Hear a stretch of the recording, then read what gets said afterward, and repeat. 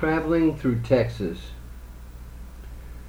Headlights streak past my window like comets on fire. Eyes burnt by sun and halogen, I strain to focus on the road ahead. The engine is running hot.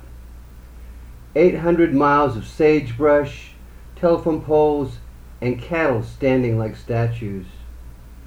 Tricked out four-wheel drive pickups hammer highways, throw up rooster tails, smoke signals. Dusty clouds, the only real signs of distant towns and ranches hidden down a labyrinth of unpaved roads. The barbed wire holds everything together, I suppose. Even the radio waves cannot penetrate this vast and barren landscape. The silence adds to my impatience.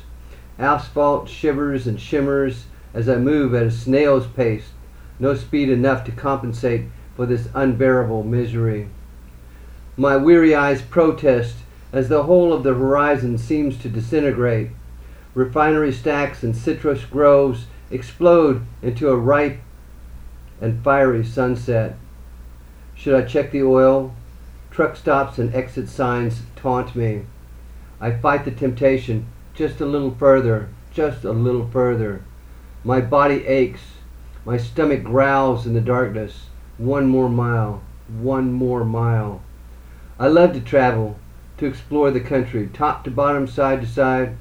I've followed many a winding river, passed through 1,000 sleepy towns, hummed with adrenaline as I've circumnavigated rush hour traffic, weaved through steamy green bayous, climbed snow-crusted mountains, and handily navigated more than a few foggy roads running up and down the coast. Welcome to Louisiana, the sign says. I sigh and pull off the interstate, stop at the first rest stop, switch off the ignition, swing the car door open, stiffly place my feet on the ground, and stand wearily in a vortex of unending motion. I love to travel, but I hate driving through Texas.